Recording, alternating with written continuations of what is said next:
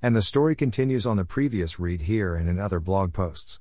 Since I pointed out for the second time to the buyer and broker that they are violating their agreement and obstruct the investigation by not disclosing information about the property, and I persisted, I get the following email from my legal advisor: now that you, rightly, are holding your ground, the broker has reported that they can now obtain the documentation for one reason or another.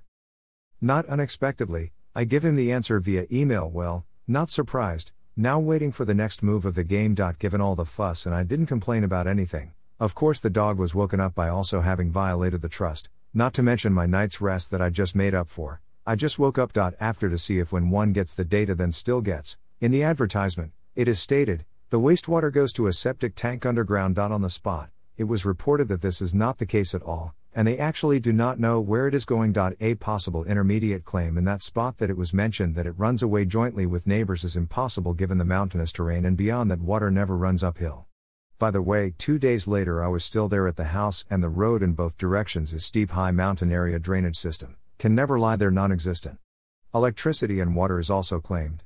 On site it was indeed a large pool. I could be wrong, but as I mentioned it didn't look like a 12x6 as in the advertisement. Very large private 12x6 swimming pool. In addition, there was also a corner edge of the pool heavily broken in that spot, this on the side where the pump is located. This was also not and cannot be seen in the photos. In the photo that edge is not broken anywhere. Taking into account next to the carport with green tarpaulin in the photo is something of a water well. At that spot it was stated that this is not groundwater from the ground, but rainwater that runs off the mountain to the well through the drainage collection pipe at the end of the plot boundary behind the carport.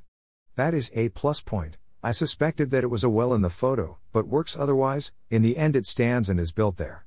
At the front of the road, as you can see on Google, is a large water basin. Without water, now plastic is broken and there was a large old refrigerator in it. Hopefully that water basin is also legal. As mentioned, everything was legal since I was going to reuse it by collecting annually replaced swimming pool water.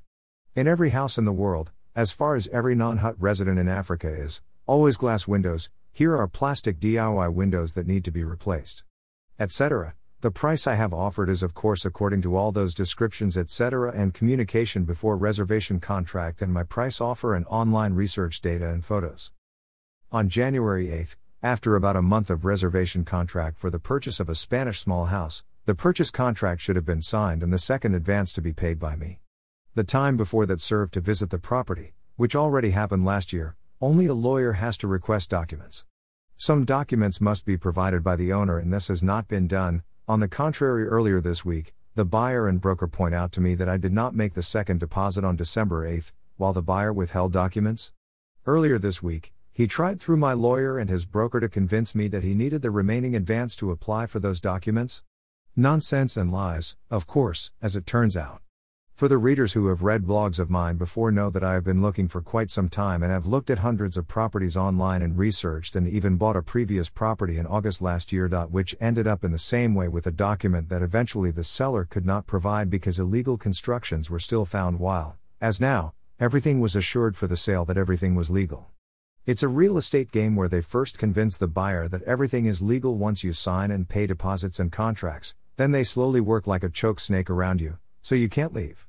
You have invested time and money in buying that property, and they know it, and then many do not usually give up on psychological manipulation. It is to serve their greedy interest with a fake smile, fake professionalism. Only the sale takes precedence and the achieved grade. It is already clear in my previous post and reply copy above to my legal counsel that it has damaged my confidence and feeling. Now, let that be very important to me.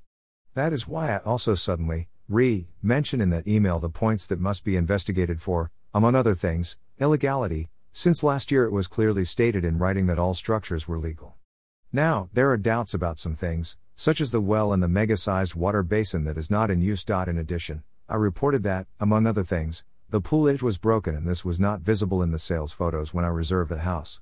Even more importantly, and that can become a big cost, is that the sales advertisement stated that there is a septic tank, but this was subsequently denied verbally. That is giving false information to aspiring buyers, or in other words misleading buyers positively, who then have the negative impact. My legal lawyer feels the mood, even though he didn't answer any other way, yet, this time. Write me immediately on the above email, I'm tired. Not much should go wrong because I already feel the search for a freer, healthier life, as you can read here in writing earlier. You could be in that camper van that I went to see earlier this week on the day that buyer and manipulating the real estate agent again tried to extort money while they prevent the legal investigation and have presented the sale of the property better than it is. All real estate agents do that, by the way. Again, no luck that I have worked with my modified reservation contract and never with that of a broker not to trust, never. And again, we wait until my Spanish lawyer has received the documents from the seller so that I can decide whether the reservation contract will be continued in a purchase contract if everything goes according to my wishes. For photo enthusiasts, I have been working on another photo website since the beginning of this year. Click here.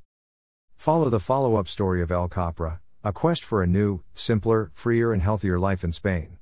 Click follow bottom left, it's free.